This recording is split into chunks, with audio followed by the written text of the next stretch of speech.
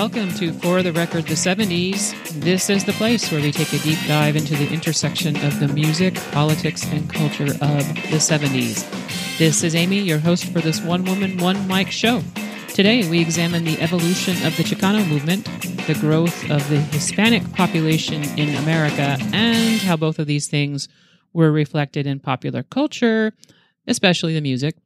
But first, thank you very much for your nice notes, and to those of you who threw a few bucks into the Patreon tip jar last month. I definitely appreciate that.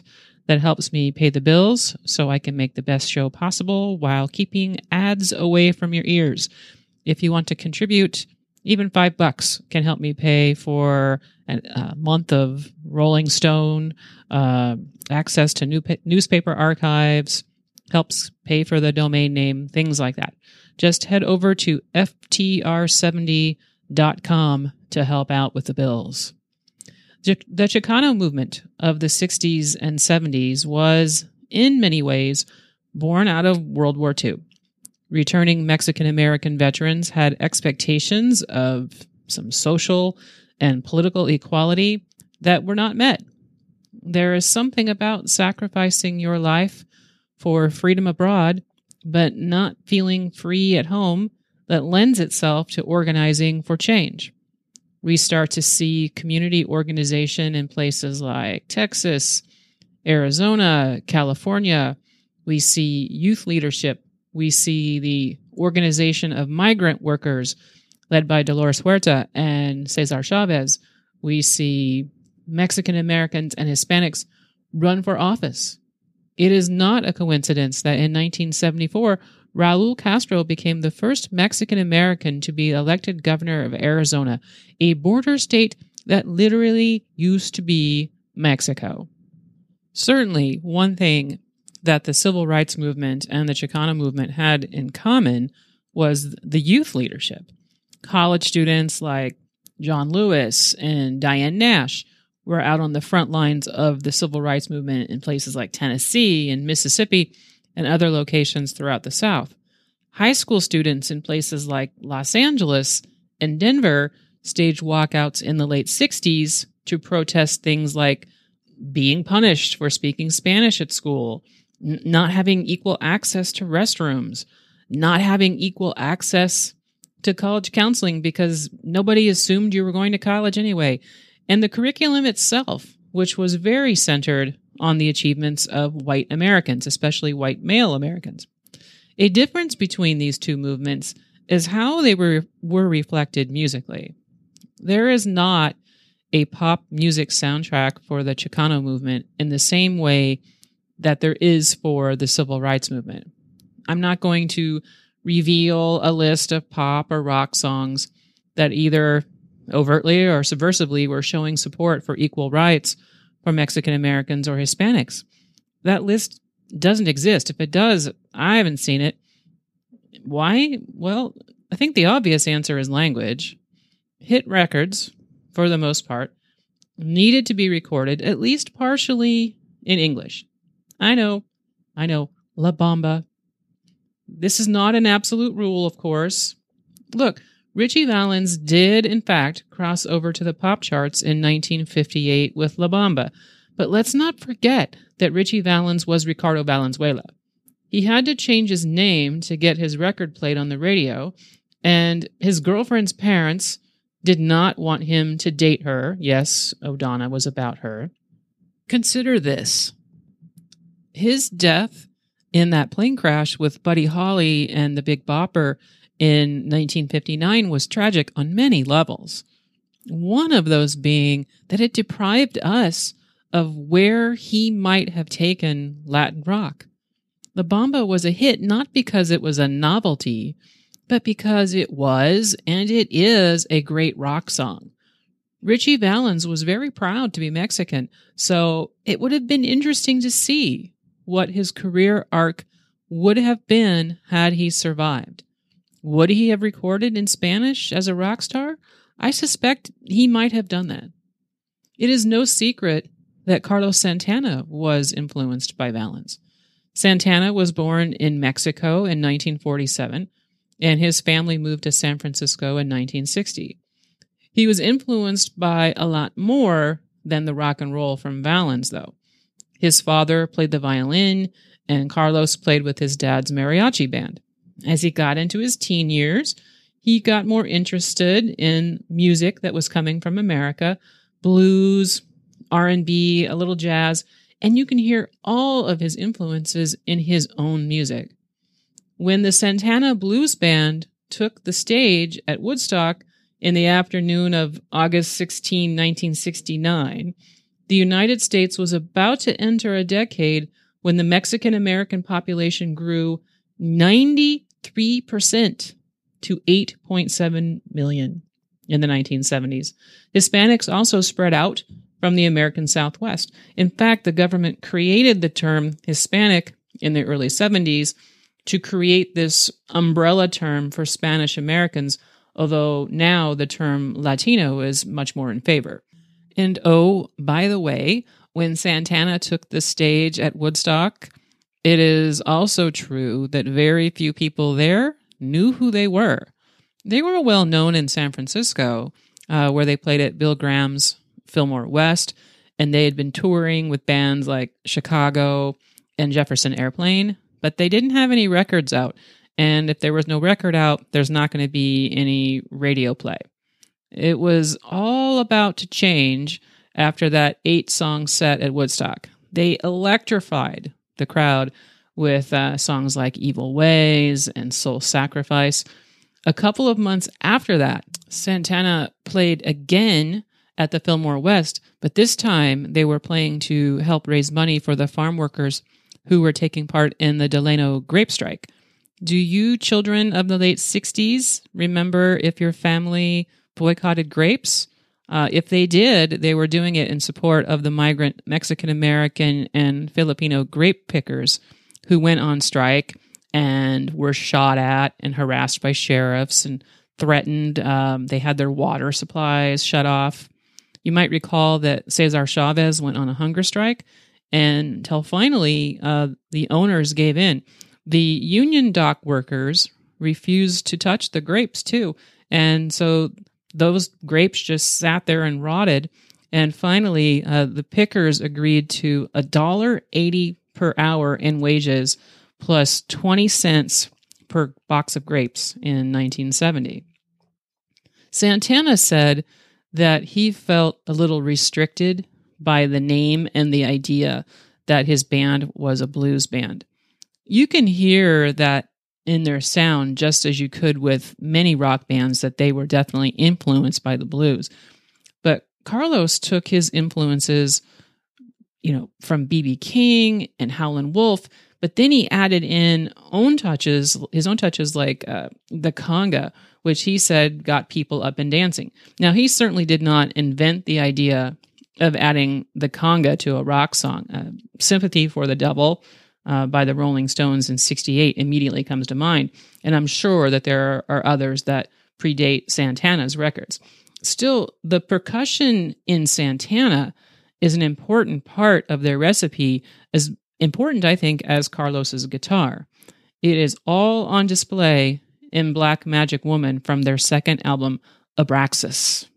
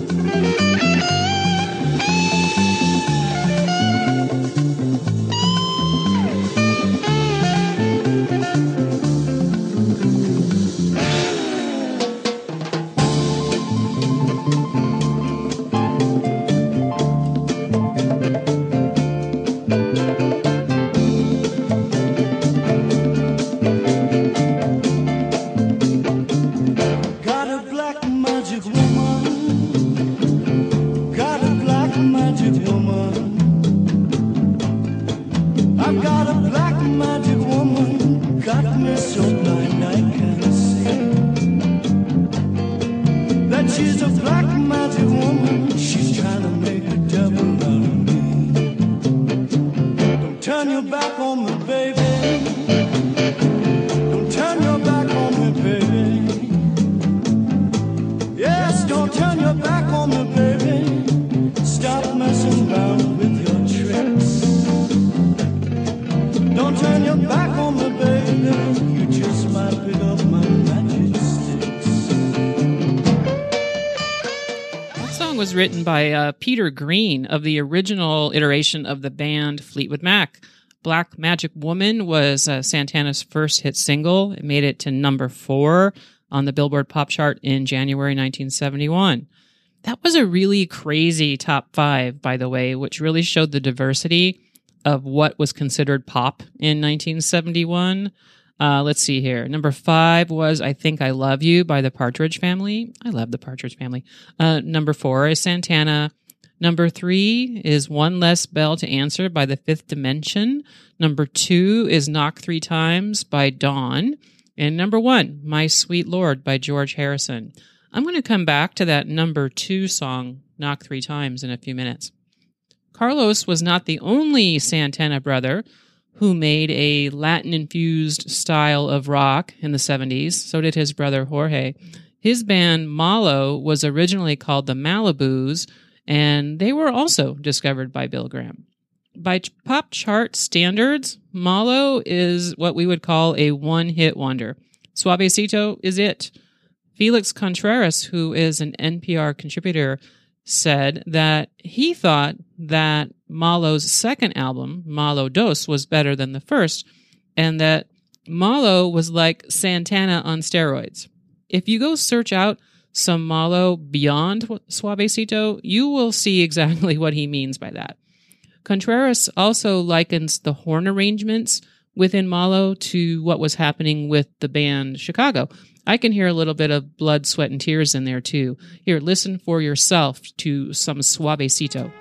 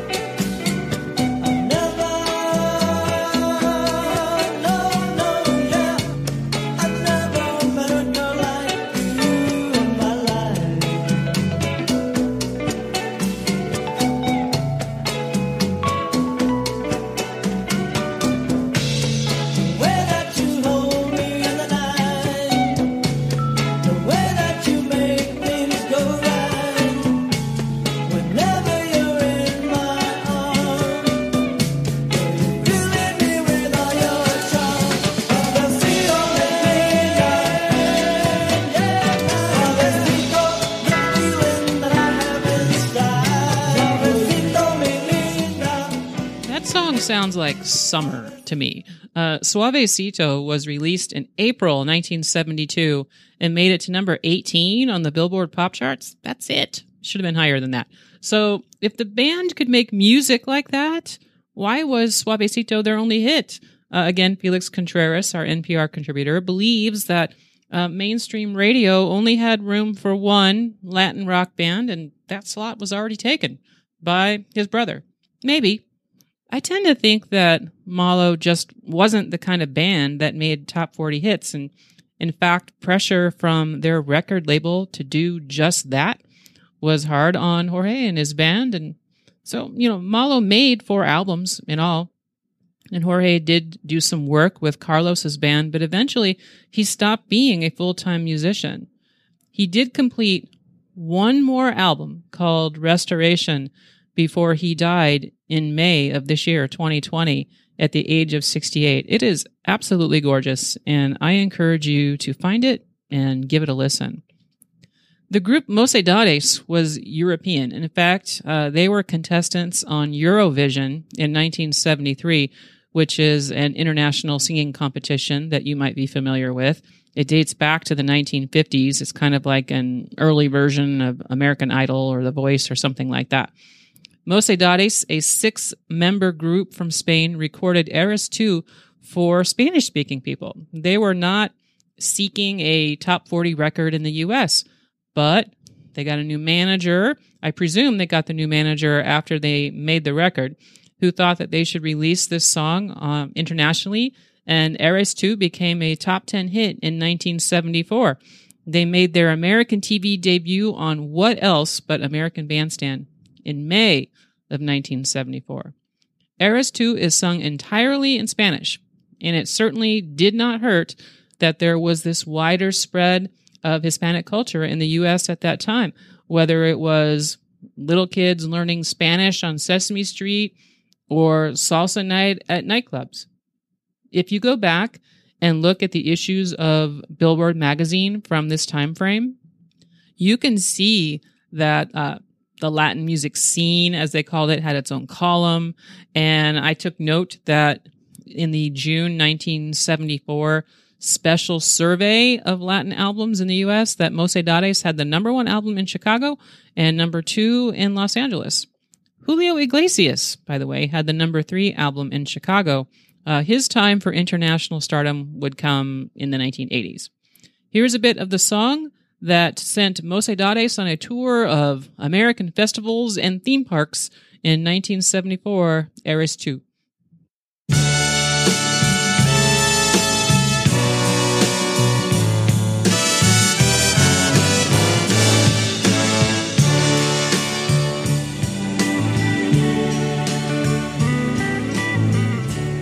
Una promesa eres tú, como una mañana de verano, como una sonrisa eres tú, así, así, eres tú. Toda mi esperanza eres tú. Como lluvia fresca en mis manos, como fuerte brisa eres tú, así, así, eres tú.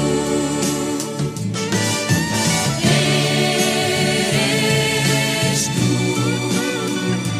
como el agua de mi fuente.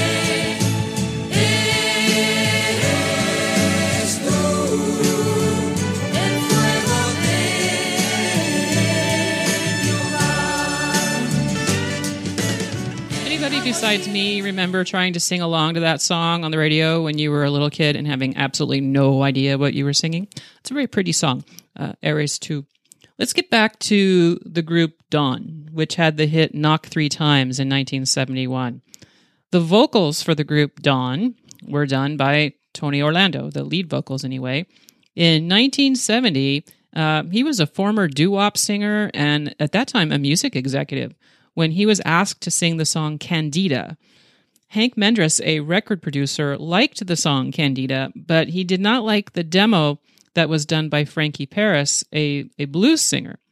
Mendres wanted something that he called more ethnic, so he asked Orlando, whose father was Greek and whose mother was Puerto Rican, to do this song.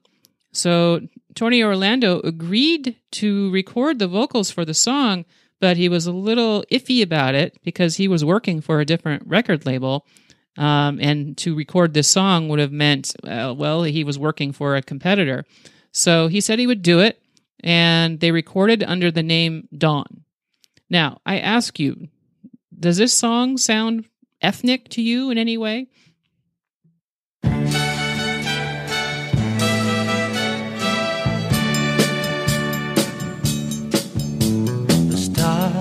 Won't come out if they know that you're about, 'cause they couldn't match the glow of your eyes. And oh, just an ordinary guy trying hard to win me first prize. Oh, Candida, we could make it together. The further from here, girl, the better. Where the air is fresh and clean. Candida, just take my hand and I'll lead you. I promise life will be sweeter, and it says so in my dreams. Maybe a little bit of a Tex-Mex vibe there.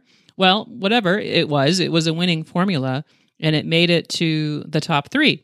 Now, Tony had forgotten that he'd recorded this song, and then he was told it was a hit, and he thought, oh, did I publish that? No, you recorded that. The thing that threw him was Dawn. He's like, oh, I forgot that I recorded that song under the name Dawn. Well, a bunch of fake Dawns, a bunch of fake groups calling themselves Dawn began to pop up all over the place, especially in Europe. And so Tony actually asked Thelma Hopkins and Joyce Wilson, who had their background vocals added in after that, after he had recorded his lead vocals, he asked them to join the group and become the real Dawn and go on tour. They were a little like, are you sure? They weren't sure that this was going to be something that was going to be long-lasting, but hey, they liked the idea of going to Europe on tour. And once they got on the road, they realized how well their voices actually gelled. So Dawn, featuring Tony Orlando, eventually became Tony Orlando and Dawn. You could make the case that the group was unique because of its interracial makeup. In fact, Orlando said in 1974 that he was told he was nuts to leave the music publishing business to go on the road with 2 African-American singers. He said there was no way a black and white act could make it. That's what he was told. I say, without judgment, that it is interesting to me that Tony Orlando repeatedly referred to himself in interviews as white. And I have read many places that he calls himself a Greek-Rican and seems to be really proud of his heritage. So it's just interesting to look back and see how he viewed himself. This could very much have something to do with his age and the time and era in which he grew up. We know that one of the, I guess we would call it outcomes, I'm not sure if I want to call it a goal or an outcome of the Chicano movement and other similar activist movements was for people who were of Mexican American heritage or Latin American heritage to actually begin referring to themselves as brown rather than white. Despite all of that, their music was actually really middle of the road. There was very little, if any, Latin flavor to it. Tim Burke, writing for Rolling Stone in 1975, said, "The music was very innocuous and very pleasant after years of pop music's striving for significance." Tony actually seemed surprised that Rolling Stone was the least bit interested in the group's music, but I think that this shows just how incredibly popular the TV show Tony Orlando and Dawn was in 1975. The music, though, there was very little, if any, sort of Latin influence at all.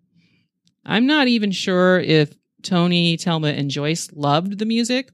Tony said that Tie a Yellow Ribbon was corny, and Thelma said that her favorite of all of the Tony Orlando and Dawn songs was He Don't Love You Like I Love You. By that time, the group had changed labels, they had the successful variety show, and a lot more influence in their material. The song was written by quite the trio, Jerry Butler, Clarence Carter, and Curtis Mayfield, and it made it to number 1 on May 3rd, 1975.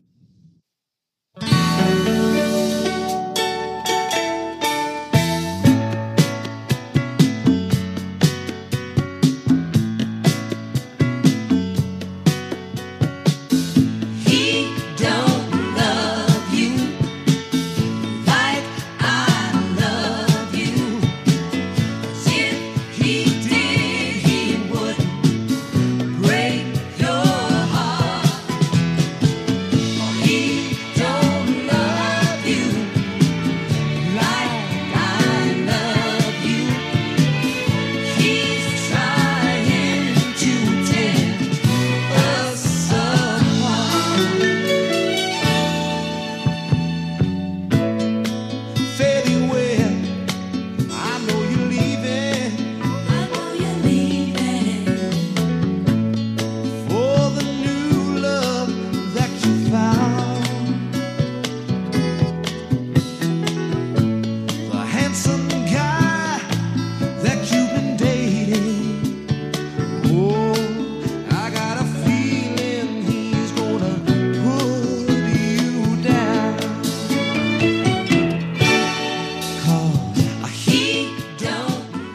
pleasant. Yeah, it's a pleasant song.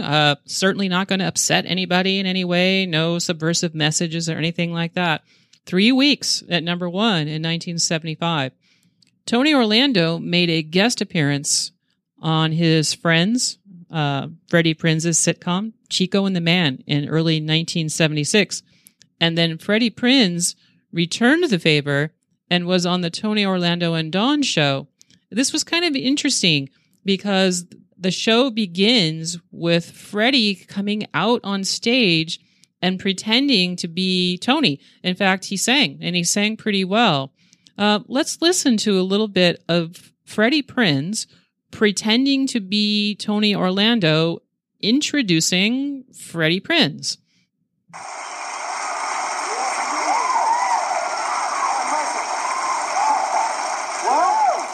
Well, what, Tony? What do you mean, well, what? Didn't you notice something different about me tonight? Let's see.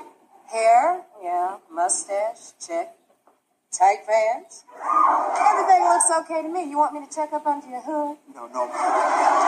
Checking under the hood is my job. Now, that should give you a hint. Grease, oil. Grease, oil. I've got it. You styled your hair. Didn't my singing sound different tonight? It's hard to say. Why? We never listen. So there he is making a reference to his character, Chico, who was a mechanic. So that's the reference to the hood and grease. So it's interesting, too, when you look back on it, because we know that it was hard for Freddie Prinz to separate himself from his character, Chico. Okay, now let's listen when he introduces himself. Now I want to present brilliant young comedy talent, Chico and the Man, one of the truly great and outstanding young men that's ever been my pleasure to see on any stage in America. Did I say America? Nay, the world. Let's have a warm welcome for a man, credit to his race, good to his folks, great comedy genius, Mr. Freddie Prinz.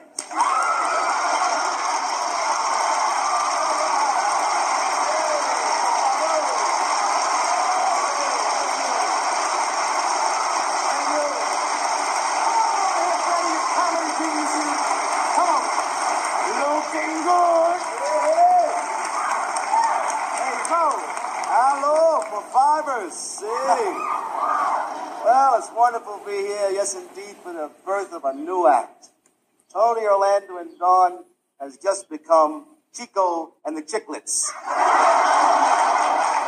Man, the girls didn't even notice it was me out here instead of you.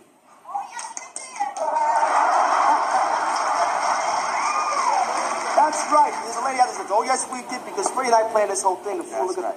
You girls, I mean, you really can't tell the difference between Freddie Prinz and myself. Frankly, guys, you all look alike to us. A credit to his race, and then the African-American woman says to the two men of Puerto Rican descent, you all look alike to us. Quite the statements for a good-humored variety show. Tony Orlando did something similar when he presented at the Golden Globes that year. Started off by saying, I'm not Freddie Prinz. Chico and the Man aired from 1974 to 1978, but the last year was without Freddie Prinz because, as many of you might know or recall, he died from suicide in January of 1977 at the age of 22. The very existence of the series can be credited, at least in part, to the rise of the Chicano movement and the beginning of this increased awareness of how Mexican Americans and Hispanic people were portrayed on camera. You might remember or have heard of this Frito-Lay's commercial that had this horrible Frito Bandito character, things like that. The show was about a young Mexican American man played by Prinz and an old white guy named Ed, who was played by Jack Albertson. Most Gen Xers remember him as the grandpa in Willy Wonka and the Chocolate Factory. Chico had no family, which was a little problematic as far as the storyline goes, that he would be without family ties. Ed kind of became his family, even though Ed and Chico had a very cantankerous relationship. This is the theme song to Chico and the Man, which was written and performed by Jose Feliciano.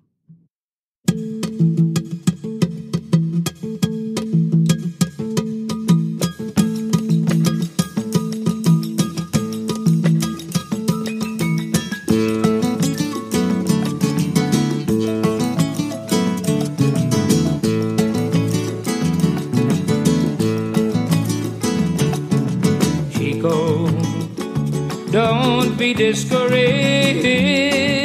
The man, he ain't so hard to understand.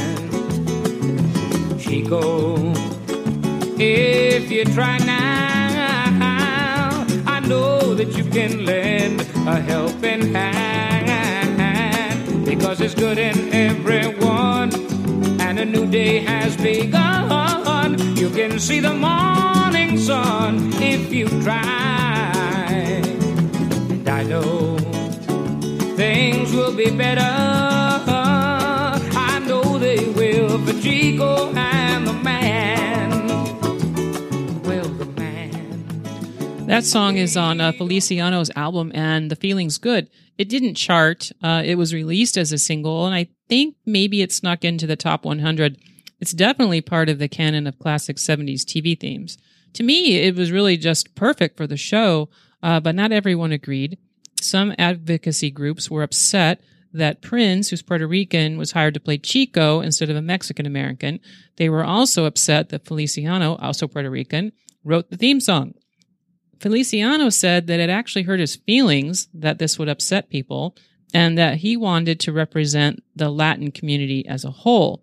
Regarding the charges that it didn't sound Mexican enough, he said that mariachi music would not fit, and I think he was right about that. Chico and the Man was a gritty show about East LA changing around a white guy who could not accept these changes. Mariachi music would not have fit with that vibe. Prinz was hired to play Chico because he had the best chemistry with Jack Albertson. He was already a working comedian who made his ethnicity a part of his material. The show actually borrowed from Freddie's comedy shows, he was not credited, by the way, which were filled with what was called ethnic one-liners. Much of it was self-deprecating humor about being Puerto Rican in the United States. I am 100% certain that Chico and the Man would not be made today, at least not with the same scripts. The bantering that went back and forth between Chico and Ed was, from Ed's perspective, it was very mean-spirited. In one scene, he tells Chico to leave and to take the flies with him. You people always draw flies. You know, I think that Prince's death is a little bit like that of Ritchie Valens. I mean, two young, talented people who died, I wouldn't even say in the prime of their lives, before they even reached that prime. And it really robbed us of the opportunity to see where Freddie Prinze could have taken Hispanic representation on TV. You know, it's interesting to note that Prinze said of one of his contemporaries, Jimmy Walker, that Jimmy Walker, who played JJ on Good Times, he made what he called Uncle Tom humor. But Prinze did something similar, I think. And, you know, would that have changed? I think it might have, but we'll never know about that. When country radio stations made this open, concerted effort to attract more listeners in the late 60s and early 70s, they hired disc jockeys who often knew nothing about country music, but did know about radio. They were not only working under this order that they were not to play country music that had too much twang or fiddle, and they had to stick to the hits. These DJs who were born and bred on rock tended to favor the country artists who had a little bit more of a rock edge to them, kind of like Waylon Jennings, Willie Nelson. You know, Freddie Fender was a beneficiary of this too. Here is a clip of him explaining why he changed his name. Reading part of your history, when did you decide to change your name and take on the name of Freddie Fender? How did that all come about? Well, I changed it in 1958.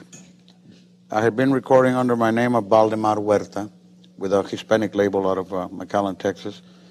And I had a manager. He'd never been a manager before, and I'd never been a recording star before, so we were both. He said, Valdemar, you're going to have to change your name to an American name so that when the gringos put a quarter in the jukebox, they can read your name instead of your Spanish name. They won't have a problem with it, you know. And I said, well, how about, and I looked at the amplifier. It said Fender on it, you know. I said, how about Fender, you know. Then I looked at the other amplifier, it said Gibson on it, or Gibson, you know. I said, no, I like Fender, you know. And Freddie came out of the air. You know, the amplifier was Fender, and we put Freddie, and with a Y, it's got the same letters as Fender, which looks pretty good on an album or a promotional thing, you know. And it sounds good. And it sounds catchy. Freddie has a nice ring. Instead of Valdemar Huerta Garza Medina Delgado El Toro Bravo Smith. Freddie Fender recorded Wasted Days and Wasted Nights in 1959, and it was released again on a bigger label, Imperial. It was starting to get some traction when he was arrested for marijuana possession, and that got him 3 years in prison. He still was allowed to make records in Angola, which, by the way, not a good prison to be in. So he must not have been too big of a threat if they let him continue to make music. He then recorded several bilingual records, trying to get his career back on track. He wrote Before the Next Teardrop Falls in 1967, and various singers recorded it, including Linda Martell, who's one of the few African-American women to make country records. But it was his recording, his English and Spanish recording in 1974, that really got the attention of country radio. In March 1975, Before the Next Teardrop Falls went to number 1 on the Billboard Country charts and then number 1 on the Billboard Pop chart.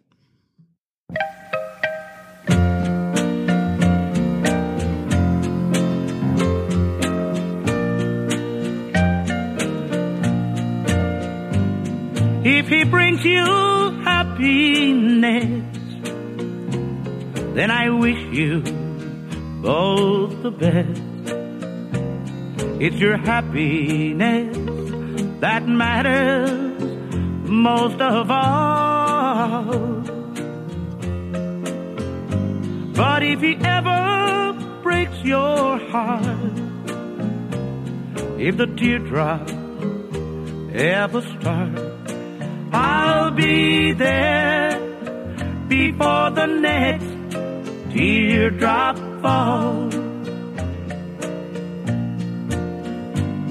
Si te quiere de verdad y te da felicidad, te deseo lo más bueno para los dos. Pero si te hace llorar, a mí me puedes hablar y estaré contigo cuando... You know, he didn't even want to record that song. He didn't think that it was rock and roll enough.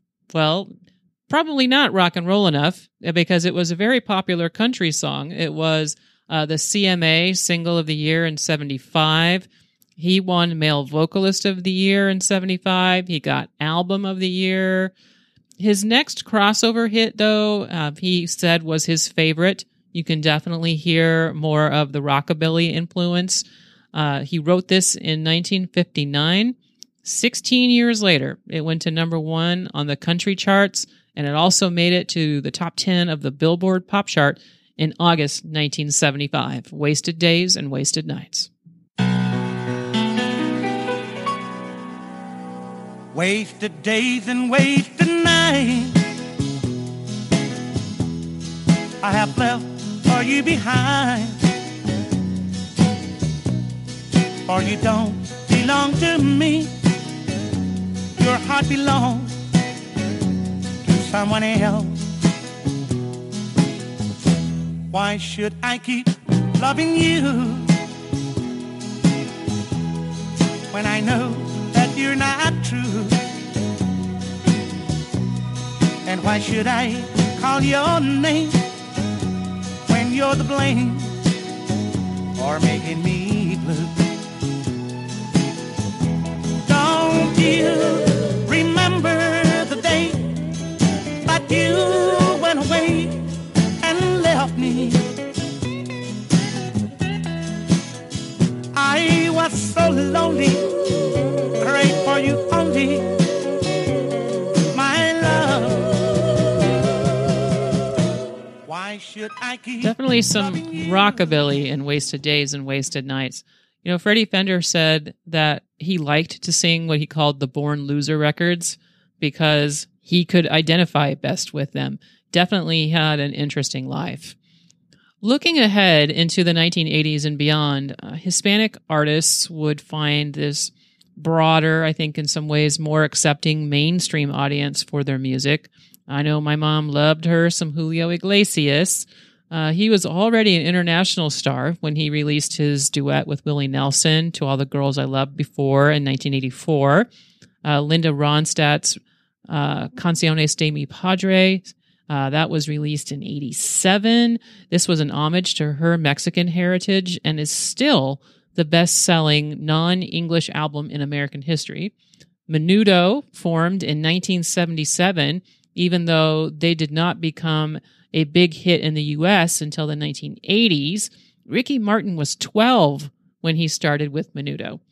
Los Lobos formed in 1973 and released their first album, Just Another Band from East LA, in 1977. Some of you might have their reissue of that from 2000, which has some great bonus material on it. They started getting more attention with How Will the Wolf Survive in 1984, which has the single I Got Loaded on it.